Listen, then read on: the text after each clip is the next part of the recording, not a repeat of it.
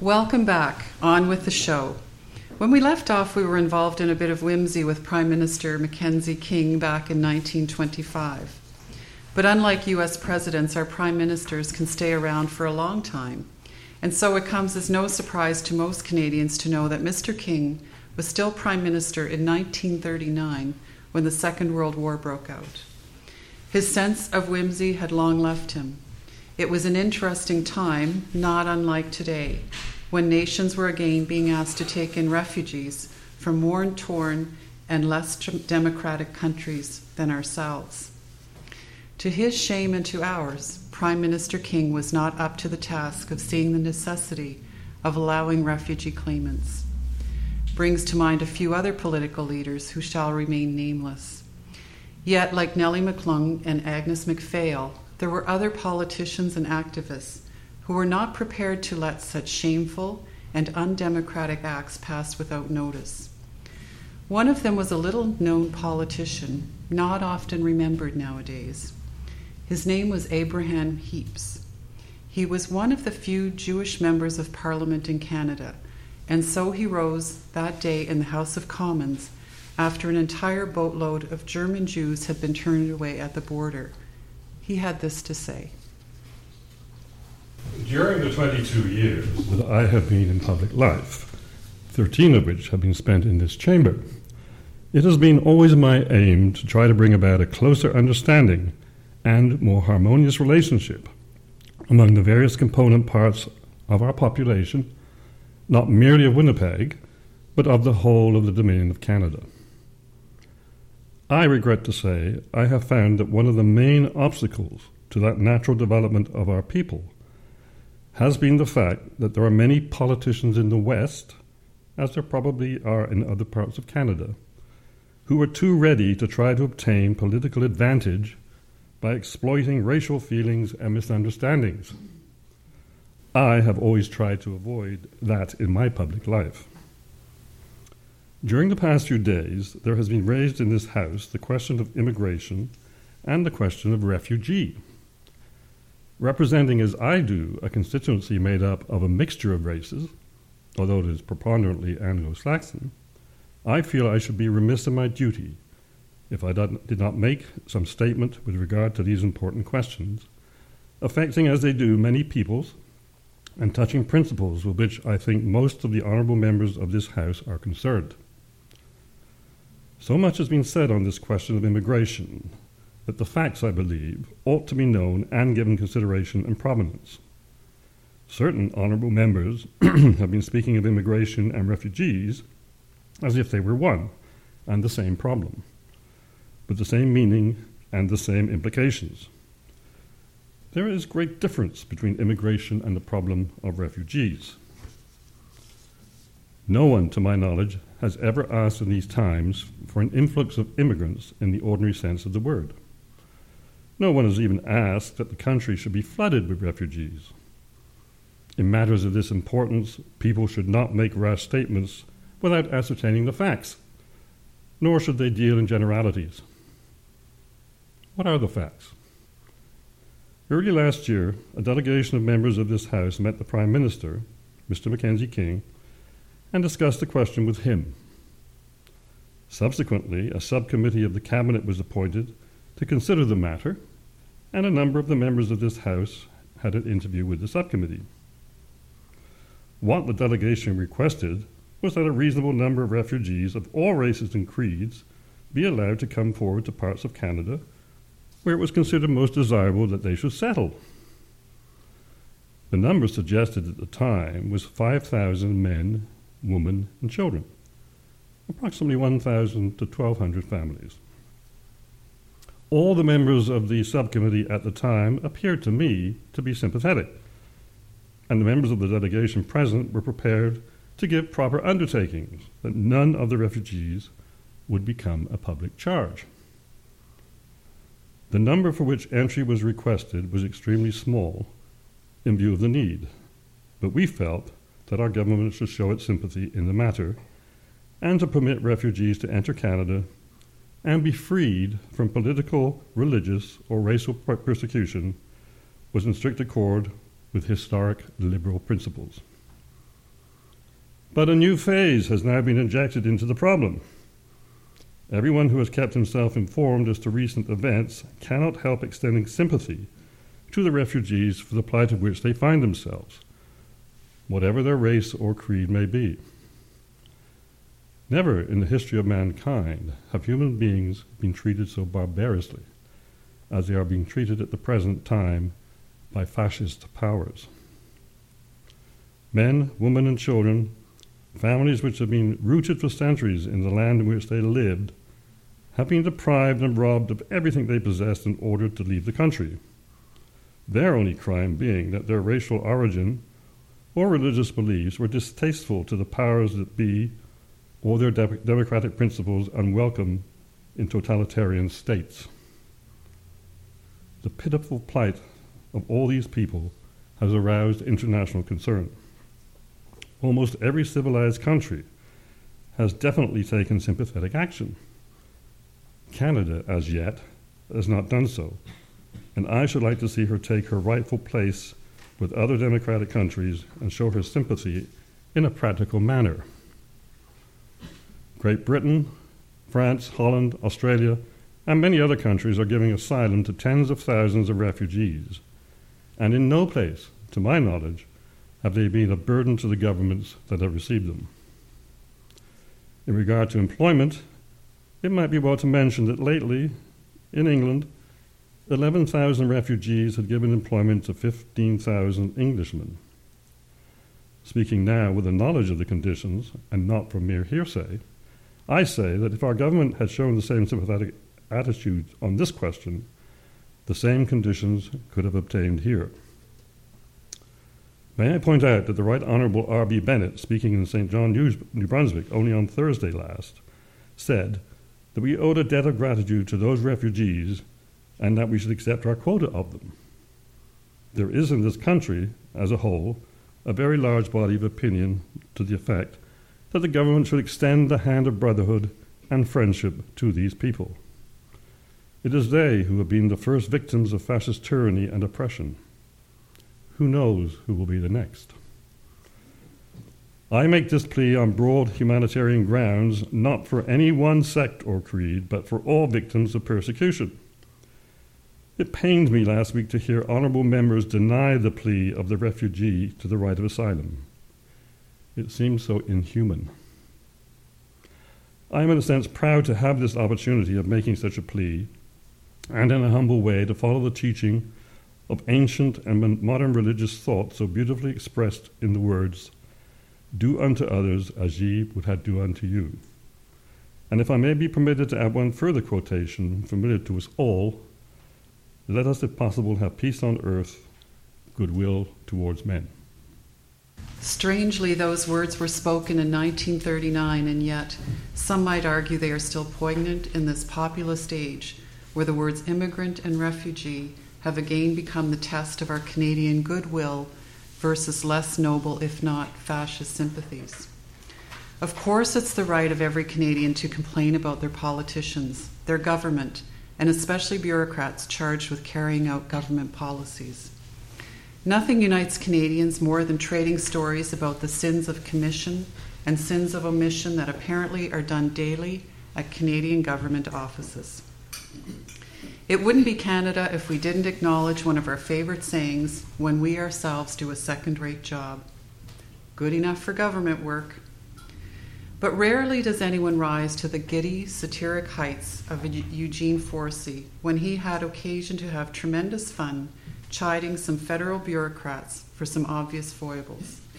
Listen to this letter that he wrote in 1954 when he noticed that a certain bureaucrat had decided to rename Canada's original July 1st celebration, Dominion Day, to something other than Dominion Day. Dear Sir, the Department of External Affairs explains that its use of the term Canada Day for Dominion Day is for external consumption for convenience because the poor foreigners wouldn't know what Dominion Day meant. It means very little abroad. I suppose the French, when they talk to foreigners, call the 14th of July France Day, and the Americans call the 4th of July United States Day. I hope the Department of External Affairs will be careful in the future if it has occasion to speak of June the 24th, not to call it Saint-Jean-Baptiste Day, but Quebec Day. Saint-Jean-Baptiste might mean very little abroad. The principle seems to be that if foreigners don't understand any of our legal terms for our own institutions, we don't explain what they mean, we change the names. Perhaps this accounts for the Canada Yearbook's funny work with Ministry and House of Commons and Parliament. Henceforth, our Parliament can be National Assembly when we're talking to Frenchmen, and Congress when we're talking to Americans or Central or South Americans, and Supreme Soviet when we're talking to Russians. And of course, the foreigners would understand better if we called our Secretary of State for External Affairs Foreign Minister and our provinces states. The Department of External Affairs explains also that Dominion Day could refer to any Commonwealth country. It certainly couldn't refer to India, which deliberately and by law struck out Dominion from its legal designation and substituted Republic. That is the honest, manly, democratic way to make such changes, but some people prefer to sneak them into telephone books and yearbooks and miscellaneous official documents when they think no one is looking. So the poor foreigner reading an official bulletin of the Canadian Department of External Affairs and seeing the heading Observance of Dominion Day Abroad and finding the word Canada and Canadian 25 times in a page and a half might have thought the department was talking about Ceylon or Pakistan or the United Kingdom or Australia or South Africa or New Zealand. I hope foreigners will be pleased by the department's estimate of their intelligence. If, as your editorial suggests, it is civil servants who are doing this sort of thing on their own, it is high time that they were reminded that they are not entitled to repeal Acts of Parliament. It is not their business to impose on the public their own personal preference of this, that, or any other term, or their own opinion of foreigners' IQs. It is their business to obey the law. We need in Canada more of the spirit of the Englishman who, whenever he writes a letter to a civil servant, ends with, "You have the honour to be, sir, my obedient servant." Eugene Forsey. Senator Forsey, like Lady Aberdeen, was truly a force of nature, and we benefit greatly when such folks keep a sharp and satiric eye on the major and minuscule manoeuvres of our government. Of course, there are times when we expect our government officials, be they politicians or bureaucrats, to show more than a little backbone, to fight back, as it were, if only to defend our fundamental Canadian values. And certainly there is no better example of such political chutzpah than our next item. On February 15th, 1965, Canada unfurled for the first time its now 54-year-old flag. But the fight to get us that flag was not an easy one. Some would say tougher than Theodore Roosevelt's charge up San Juan Hill, or maybe even the rising of the Stars and Stripes on Iwo Jima. Luckily for us all, we had Lester Mike Pearson leading the charge as Prime Minister, himself a First World War veteran and no pushover when it came to playing Daniel in a den of lions. Only this time the Lions happened to be in Winnipeg for a convention of the Royal Canadian Legion. Mr. Chairman, honoured guests, and members of the Royal Canadian Legion, I am honoured to be with you tonight as a veteran, as a member of the Legion, and as Prime Minister. I am proud to have witnessed your opening ceremonies and am deeply moved by them. I congratulate most warmly all who participated in your impressive colour ceremony and in conceiving this visual act of remembrance. I wish all Canadians could witness it. When it became known that I was going to have the honour of opening this 20th Legion Convention, I got a good deal of advice as to what I should discuss or not discuss. There was one compelling subject, of course, which I had to refer to: national unity, and certain problems which affect that unity. For instance, federal-provincial relations within our confederation. On this subject, I will say only this: the provinces have new problems and greater responsibilities and must have, among other things, the financial resources to deal with them. The provincial governments will play, I believe, an increasing important part in our national progress. But this need not be, and must not be, at the expense of the federal government. In our system, the federal government must remain strong in authority, resources, and leadership.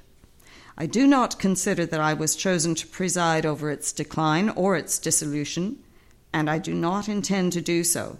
I do intend, however, to do everything I can to maintain the closest cooperation with the provinces inside a confederation which must remain strong and united.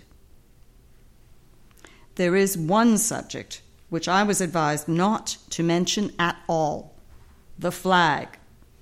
That advice, of course, was well meant. It was also impossible to accept. Members of the Legion are aware of my government's commitments made by our party some years ago to ask Parliament to decide on a distinctive Canadian flag within a certain period of time. For my part, I am very much aware of the Legion Executive's current attitude towards government policy on this subject. This mutual awareness of our attitudes, I believe, precludes any possibility that I should appear before you tonight and attempt to dodge the flag issue. After all, you are men who know what it means to go into battle. So, I intend to talk briefly but frankly about this issue, to put my own feelings, my beliefs, my judgment squarely and honestly before you. You would expect me to do this, and I believe it is my duty. I expect dissent. I also respect it. The question of a national flag, however, is only part of the larger question of national unity, which I have already mentioned. There is unease and division in Canada today which is a threat to unity, and this, ironically, at a time when our country is admired, respected, and envied throughout the world.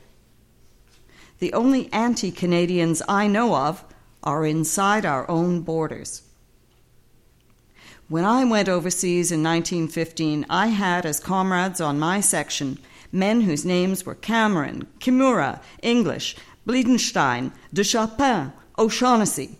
We didn't fall in or fall out as Irish Canadians, French Canadians, Dutch Canadians, Japanese Canadians. We wore the same uniform, with the same maple leaf badge, and we were proud to be known as Canadians, to serve as Canadians, and to die, if that had to be, as Canadians. I wish our country had more of that spirit today, of unity, togetherness, and resolve. The spirit that was shown by Canadians in time of war when the survival of our country was at stake. Well, the survival of our country as a united and strong federal state is at stake today. What we need is a patriotism that will put Canada ahead of its parts, that will think more of our future destiny than our past mistakes, that rejects emphatically the idea that politically we are, or should become, a federation of two associated states, some kind of pre-war Austria-Hungary. We should have none of such separatism or of petty, narrow nationalism of any kind.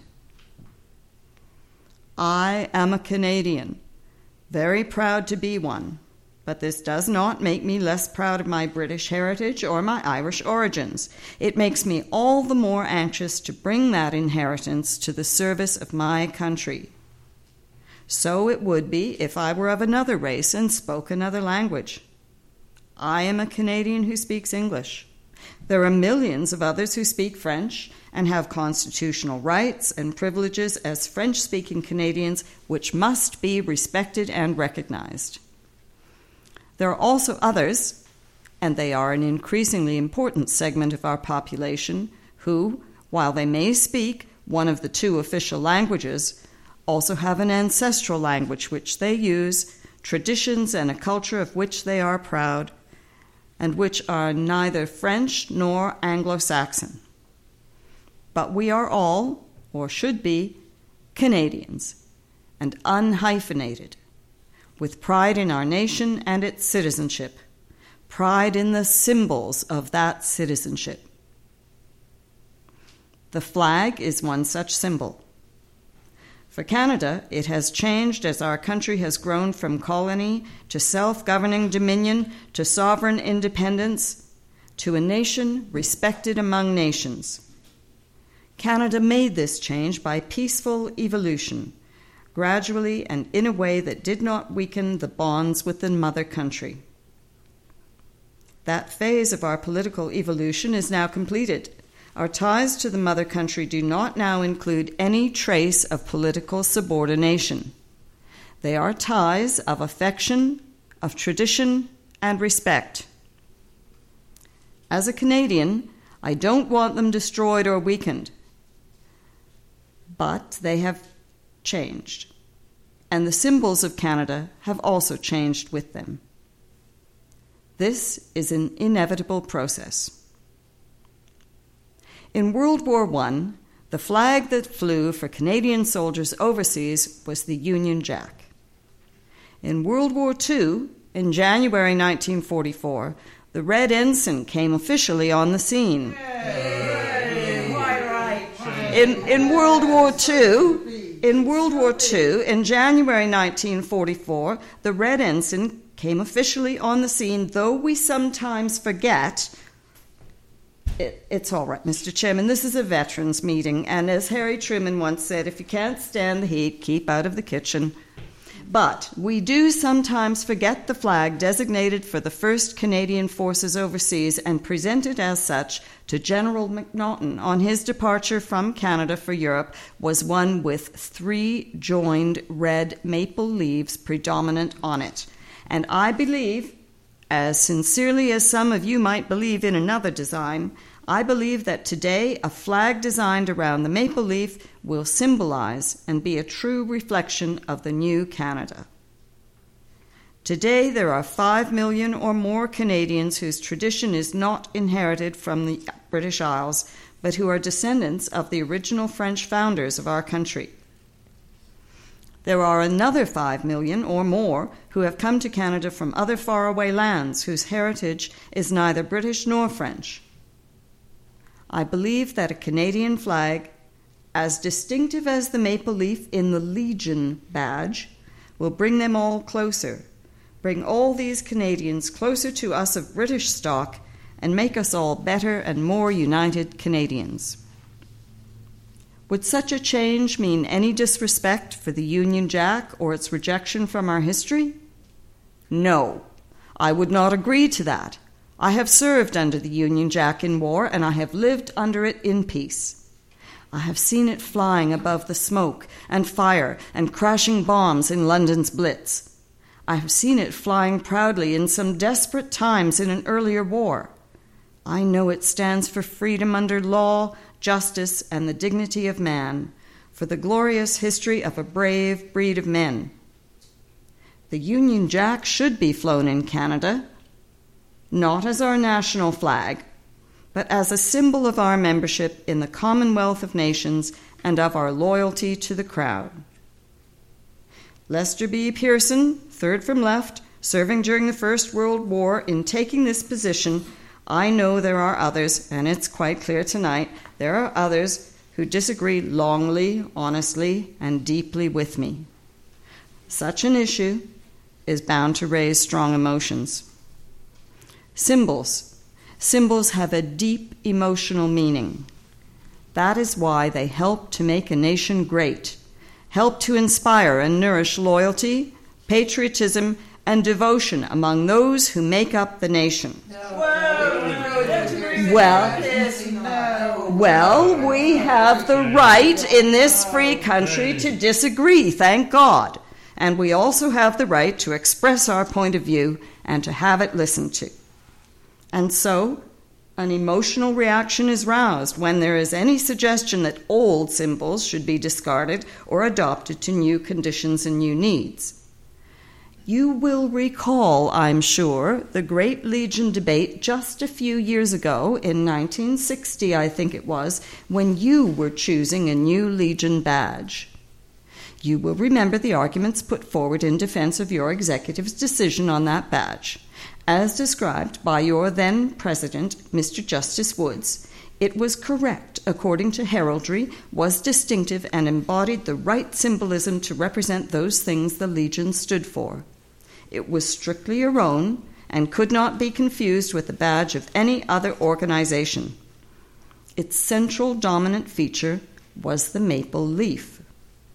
Writing about this central symbol, Mr. Justice Woods said at the time, consideration was given to some other form of emblem to represent Canada. As a matter of fact, a number of those who have criticized the badge asserted that the maple leaf was not a good Canadian symbol.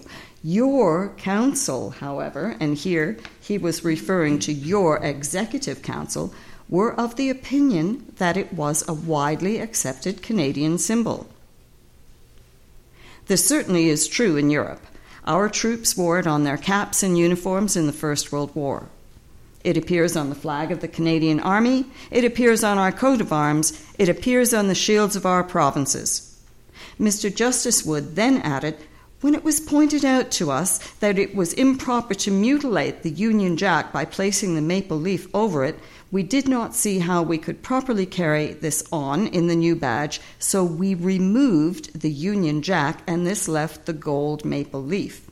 We decided to change its color to red. We put a white background so it would stand out, and this in conjunction with the blue on the Legion scroll. I'm talking about the Legion badge. And in the case of your new badge, so it is. Ladies and gentlemen, I thought you were all ladies and gentlemen. This is our honored guest, invited here by you. Surely the Royal Canadian Legion has more courtesy and dignity than that. You may do all of this next week if you wish to, but leave it tonight. You will recall also that the suggestion made at the time that the question of your new badge should be determined by referendum throughout your membership was rejected by the executive as impractical. As in the case of your new badge, so it is with any question of changing symbols. It asks a lot of human nature to expect ready acceptance of something that is going to alter that which is venerated and has been for long honored by so many. Any suggestion for change is bound to provoke strong criticism as well as support. This is all part of the democratic process.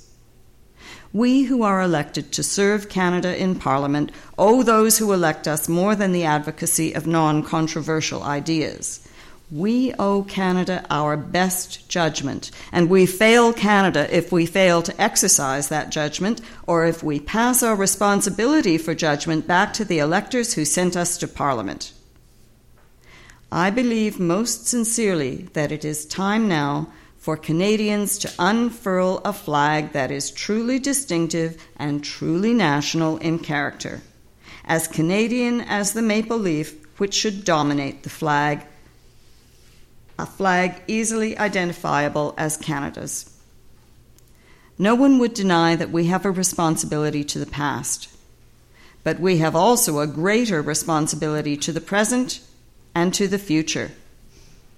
Moreover, our responsibility to the past will be best fulfilled by being true to its real substance and meaning.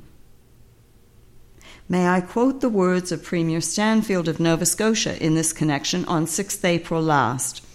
Surely, however, it is not necessarily patriotic for me to insist that something I value highly must be adopted as a national symbol if it is objectionable as a national symbol to a large number of Canadians. Surely the Canadian thing for us to do is to find symbols which are mutually acceptable. Let us emphasize what we have in common. Surely we can have a national anthem and a flag that unites Canada. In the same spirit, the Canadian Chamber of Commerce not long ago adopted the following resolution. that the Parliament of Canada formally adopt and authorize a distinctive national flag because, as the resolution said, a distinctive national flag would be a strong, unifying influence consistent with the status of full nationhood. But I want to add this, ladies and gentlemen, that while I am concerned about this whole question of national symbols, national anthem, national flag, and what they mean to our country, I am even more concerned with making Canada the kind of country with freedom, economic security, social justice, and opportunity for all, over which we will be proud to have our flag fly. People are more important than emblems. Pearson prevailed. We got our flag, and if you remember what Arthur Meehan once said about those maple leaf trees over the Canadian graves at Vimy Ridge, you can understand why many members of the Royal Canadian Legion now well up with heartbreaking emotion every time they salute that old red maple leaf. For the rest of us, it's also a reminder never to underestimate the steely determination of some of our Canadian Prime Ministers.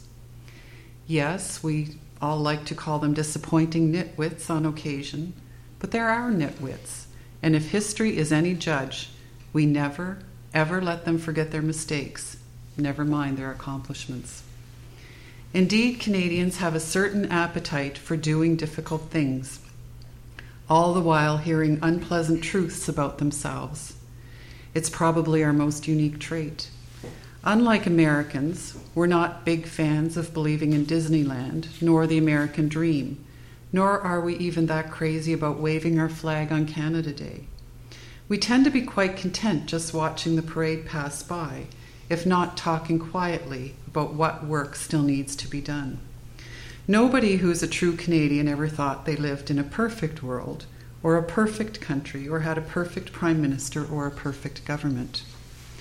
We know there are plenty of things that need fixing, and we know that sometimes the fixes being proposed, well, they fall short, or as we like to say, they are just second rate. Good, but no cigar. Take that famous day in June 1990, when Prime Minister Brian Mulroney's Herculean effort to push through his Meech Lake Accord fell apart with one vote in one province. It belonged to Elijah Harper, an Aboriginal leader and Manitoba MLA, who refused to give unanimous consent. He just couldn't bring himself to vote for Prime Minister Mulroney's Accord, which, to hear some people talk, was going to solve all our problems, if not put a chicken in every pot. Well, not according to Mr. Harper. And here's why, in as much as George Erasmus eloquently explains it. At the time, he was the head of the Assembly of First Nations, and had also, like Mike Pearson at the Winnipeg Legion, helped to quell the armed standoff at Oka, Quebec, only months before. Last summer, Native people in this country took a very firm stand against the Meech Lake Accord. It was not a stand against Canada. It was not a stand against Quebec. We took a look at the agreement, and as Native people, we found the agreement wanting. We were going to put into the Canadian Constitution the concept that there were two fundamental characteristics of Canada that should be entrenched, embedded in the Constitution. It was following from the concept that there are two founding nations, and one of those was not the original Native people. That was something we could not live with. We could not have further entrenched rights for other people in this country that would make us even less able to compete and try to protect our language and our culture. In Quebec, Native people could not live with a situation where Quebec was being recognized as a distinct society, and there was no ability for the Native people there to be able to also protect and have their language and culture flourish. The balance was not there. We have come to a fork in the road. or if we are going to continue to be immersed in a status quo, we're just not going to be together very much longer. Or else we are going to be so disgruntled across this country, we're not going to be able to live with each other. We have the ability to create a country that will be envied. We have the potential, but we also have the potential to fragment and create many smaller states, and that's absolutely not necessary. What we have here is the ability to bring together two European peoples, complemented by cultures from all around the world, with an indigenous population that has been here for tens of thousands of years. We have the ability to create a culture that will be different from others because we will take from each other and we will give to each other, but we will not have to crush each other. We will not have to make beggars of any of us. We will not have to make people orphans from their culture. This country was not settled like the United States. I'm a Dene. No conquering army came to the Dene and defeated us. No conquering army came to the Mohawks and defeated them, or any other of the people across this country. We willingly, conscientiously, with our eyes open, thought we had enough resources. Being a peaceful people, we arrived at an agreement that provided for our institutions to continue on part of our land and for the institutions of the people coming in to also be placed on our lands. Never in our worst nightmares did we ever imagine what was going to take place. That for nearly 100 years, from 1867 until 1960, we would be so limited in our activity that we would need passes to get off reserves. We couldn't own businesses. We couldn't run for office. We couldn't vote. We never reached the age of majority. We weren't human beings, really. The kind of apologies that Native people have watched being provided to other people has been kind of a joke. We provided our support to most of those people, whether it was the Japanese or others, who were seeking apologies. We are still waiting. We are still waiting for someone to tell us that they apologize for what has happened, what is happening, and how it will never happen again. We want to put in place, once again, our institutions so that we will make decisions for ourselves, so that we will shoulder the responsibility of whether or not an education system is relevant for our people. We are not going to be satisfied with being provided with school boards that fall under someone else's jurisdiction, that fall under someone else's legislation. We are not going to be satisfied with putting Native people on school boards and hiring teachers and using someone else's curriculum and someone else's legislation. We are not going to be satisfied with taking over child care services, social services that belong to somebody else's legislation. We want to make our own laws, and we're not talking about municipal governments. Obviously, we have many communities in this country, and we have to have municipal governments. But what we are talking about is, as collectives, as nations, we must have, like Quebec, like Newfoundland, the kind of powers that are typically enjoyed by provinces that are freestanding.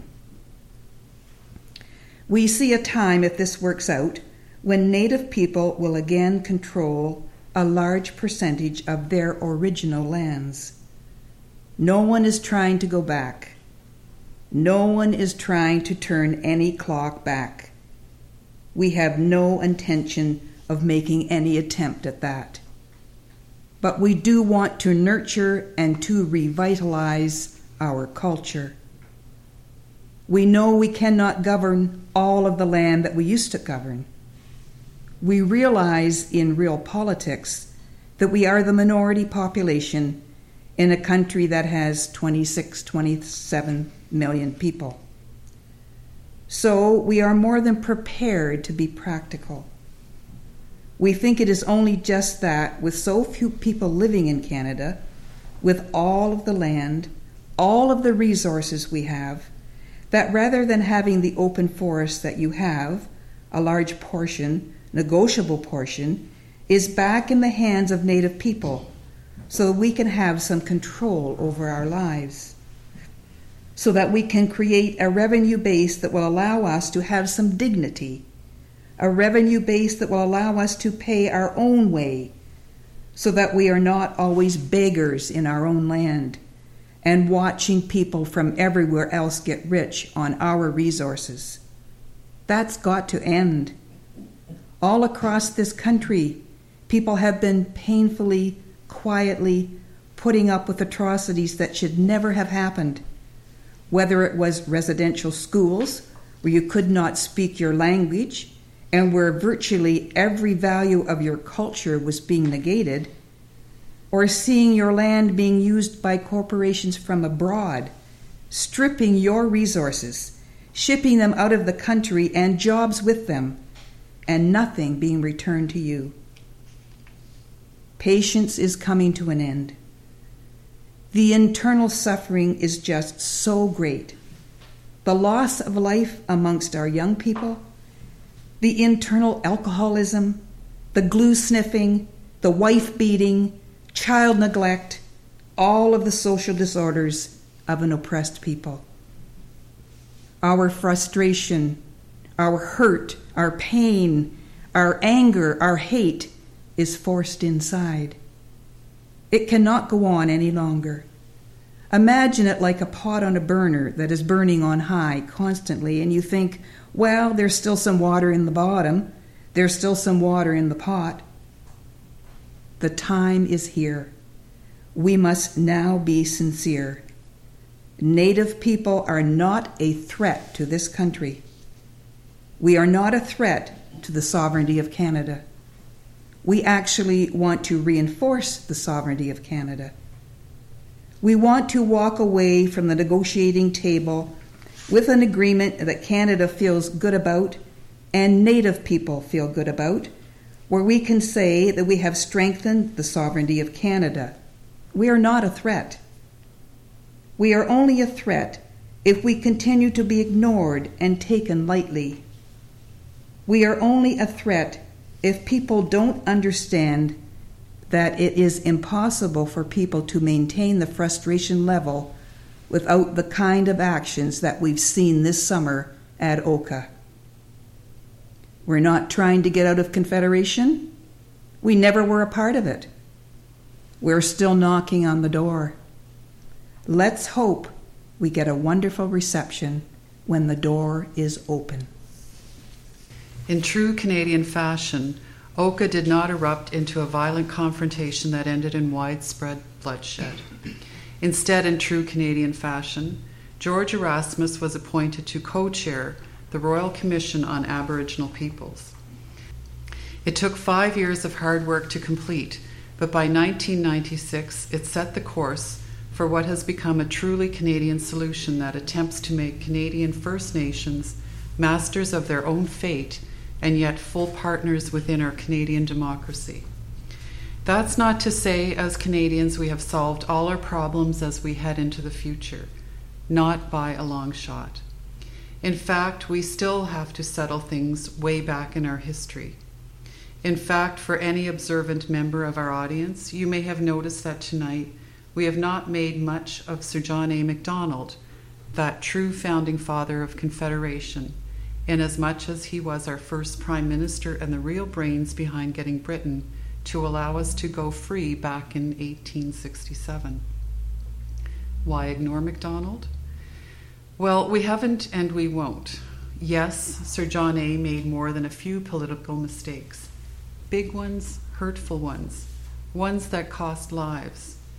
He was no George Washington, who apparently, if you believe the fake news reports, never told a lie.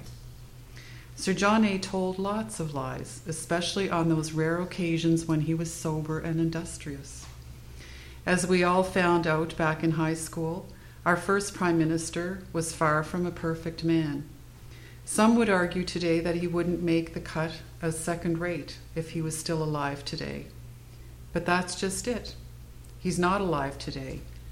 Still, when he was alive, his contemporaries were wont to say, "Better Sir John A. drunk than George Brown sober." No, Canadians do not have American-style heroes, not as politicians, not as bureaucrats, not even as hockey players. We know too much about each other, and we know that whenever we aspire towards perfection, we all fall short. And so we thought we would end tonight's show by offering you one last truly Canadian idea. It's called forgiveness. It emerges from our most famous funeral oration, certainly the most memorable eulogy ever given in Canada.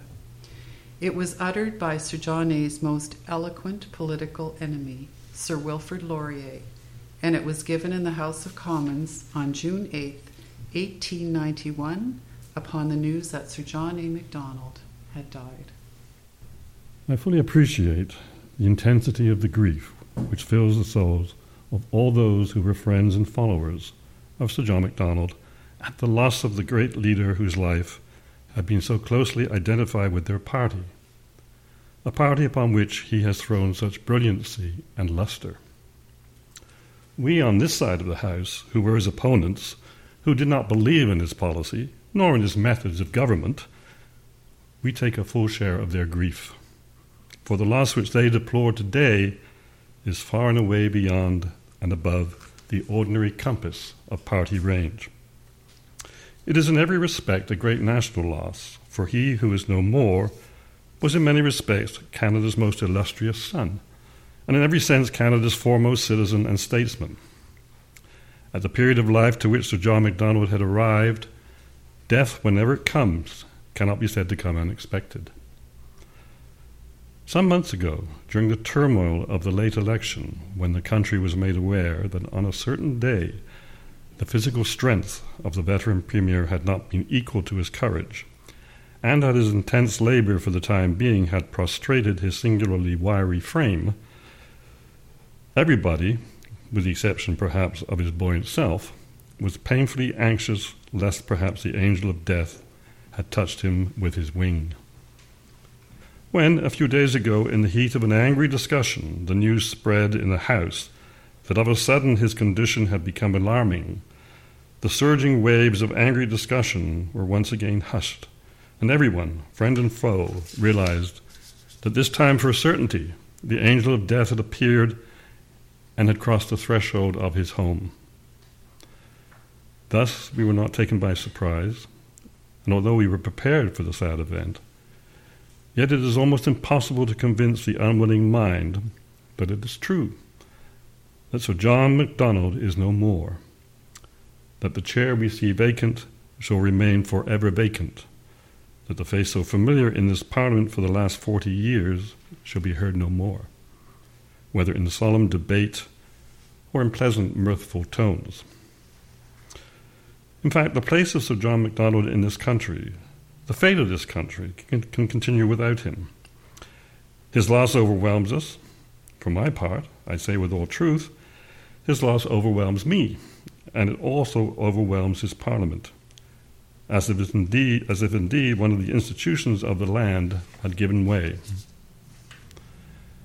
Sir John Macdonald now belongs to the ages, and it can be said with certainty that the career which has just been closed is one of the most remarkable careers of this century. It would be premature at this time to attempt to fix or anticipate what will be the final judgment of history upon him. But there were in his career and in his life features so prominent and so conspicuous that already they shine with a glow which time cannot alter, which even now appear before the eye such as they will appear to the end of history. I think it can be asserted that for the supreme art of governing men, Sir John Macdonald was gifted as few men in any land or in any age were gifted with the most high of all qualities, qualities which would have made him famous wherever exercised, and which would have shone all the more conspicuously the larger the theatre.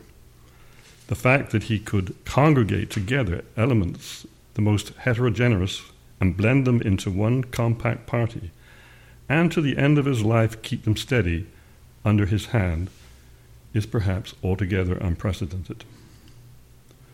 The fact that during all those years he retained unimpaired not only the confidence, but the devotion, the ardent devotion and affection of his party, is evidence that beside those higher qualities of statesmanship to which we were the daily witnesses, he was also endowed with those inner, subtle, indefinable graces of soul which win and keep the hearts of men. As to his statesmanship, it is written in the history of Canada. It may be said without any exaggeration whatever that the life of Sir John Macdonald, from the date he entered Parliament, is the history of Canada. For he was connected and associated with all the events, all the facts, which brought Canada from the position Canada then occupied. The position of two small provinces, having nothing in common but a common allegiance, united by a bond of paper, and united by nothing else, to the present state of development which Canada has reached. Although my political views compel me to say that in my judgment his actions were not always the best that could have been taken in the interest of Canada, although my conscience compels me to say that of late he had imputed to his opponents, motives as to which I must say in my heart he was misconceived. Yet I am only too glad here to sink these differences and to remember only the great services he has performed for our country. To remember that his actions always displayed great originality of views, unbounded fertility of resources, a high level of intellectual conceptions, and above all, a far-reaching vision beyond the event of the day, and still higher, permeating the whole, a broad patriotism, a devotion to Canada's welfare, Canada's advancement, and Canada's glory. The life of a statesman is always an arduous one, and very often it is an ungrateful one. More often than otherwise, his actions do not mature until he is in his grave. Not so, however, in the case of Sir John Macdonald. His career had been a singularly fortunate one. His reverses were few and of short duration. He was fond of power, and in my judgment, if I may say so, that may be the turning point of the judgment of history. He was fond of power, and he never made any secret of it. Many times we have heard him avow from the floor of this Parliament, and his ambition in this respect was gratified as perhaps no other man's ambition ever was. In my judgment, even the career of William Pitt can hardly compare with that of Sir John Macdonald in this respect. For though Pitt, moving in a higher sphere, had to deal with problems greater than our problems, yet I doubt it in the intricate management of a party, William Pitt had to contend with difficulties equal to those that Sir John Macdonald had to contend with. In his death, too, he seems to have been singularly happy. 20 years ago, I was told by one who at the time was a close personal and political friend of Sir John Macdonald that in the intimacy of his domestic circle, he was fond of repeating that his end would be as the end of Lord Chatham, that he would be carried away from the floor of the Parliament to die. How true that vision into the future was, we now know, for we saw him to the last. With enfeebled health and declining strength, struggling on the floor of Parliament until the hand of fate pinned him to his bed to die. And thus to die, with his armour on, was probably his ambition. Sir, death is the supreme law, although we see it every day in every form, although session after session we have seen it in this Parliament striking right and left without any discrimination as to age or station. Yet the ever-recurring spectacle does not in any way remove the bitterness of the sting. Death always carries with it an incredible sea of pain, but the one thing sad in death is that which is involved in the word separation, separation from all we have in life. This is what makes death so poignant when it strikes a man with intellect of intellect in middle age. But when death is the natural termination of a full life in which he who has disappeared had given full measure of his capacity, has performed everything required from him and more, the sadness of death is not for him that goes, but for those who love him and remain. In this way, I am sure the Canadian people will extend unbounded sympathy to the friends of Sir John Macdonald, to his surviving children, and above all, to his companion in life. Mr. Speaker, one after another, we see those who have been instrumental in bringing Canada to its present state removed from among us. Today, we suffer the loss of him who we all unite in saying was the foremost Canadian of his time and who held the largest place in Canadian history. Only last week was buried in the city of Montreal another son of Canada, one who had at one time been a tower of strength to the Liberal Party, one who will ever be remembered as one of the noblest, purest, and greatest characters that Canada has ever produced, Sir Antoine Aimé Dorion. Sir Antoine Aimé Dorion had not been in favor of Confederation, not that he was opposed to the principle, but he believed that the union of these provinces at that day was premature. When, however, Confederation had become a fact, he gave the best of his mind and heart to make it a success. It may indeed happen, sir, when the Canadian people see the ranks thus gradually reduced and thinned of those upon whom they have been in the habit of relying for guidance, that a feeling of apprehension will creep into the heart, lest perhaps the institutions of Canada may be imperiled. Before the grave of him who above all was the father of Confederation, let not grief be barren grief, but let grief be coupled with the resolution, the determination, that the work in which the Liberals and the Conservatives, in which Brown and Macdonald united, shall not perish, but that though united Canada may be deprived of the services of her greatest men, yet still Canada shall and will live. Yes, we know. We all love to hate our politicians, and we often have good reason to be disappointed by them. But whether it was Sir John A., or Mackenzie King, or Lester Pearson, we presume some Legion members still get a tad riled when they see the red ensign. It's also good to remember what Lady Aberdeen, Nellie McClung, and Agnes MacPhail, and every woman in this room knows. They were only men. Imperfect, contradictory, impossible men. Yet sometimes great men who all loved sometimes a great nation. Sometimes a Great Nation was performed tonight by Francis Mawson, Lois Lassalle, Danielle Paul, and Roger Paul. It was written and produced by Barry Conway for the Station Keepers, a local volunteer group who support the Opeongo Readers Theatre and other local groups dedicated to preserving and promoting our culture and heritage, up here in the Madawaska Valley and out there wherever Canada Day gets celebrated. If you liked our show, please don't be shy when you pass Philip the donation jar on your way out. And for our podcast audience who listen to us on the Opeongo line, let your friends know all about us. From all of us here, I'm Karen Filipkowski, wishing you a happy but not too exuberant Canada Day. Remember, you're Canadians, sober yet industrious, quiet Canadians. Other than that, good night and good luck.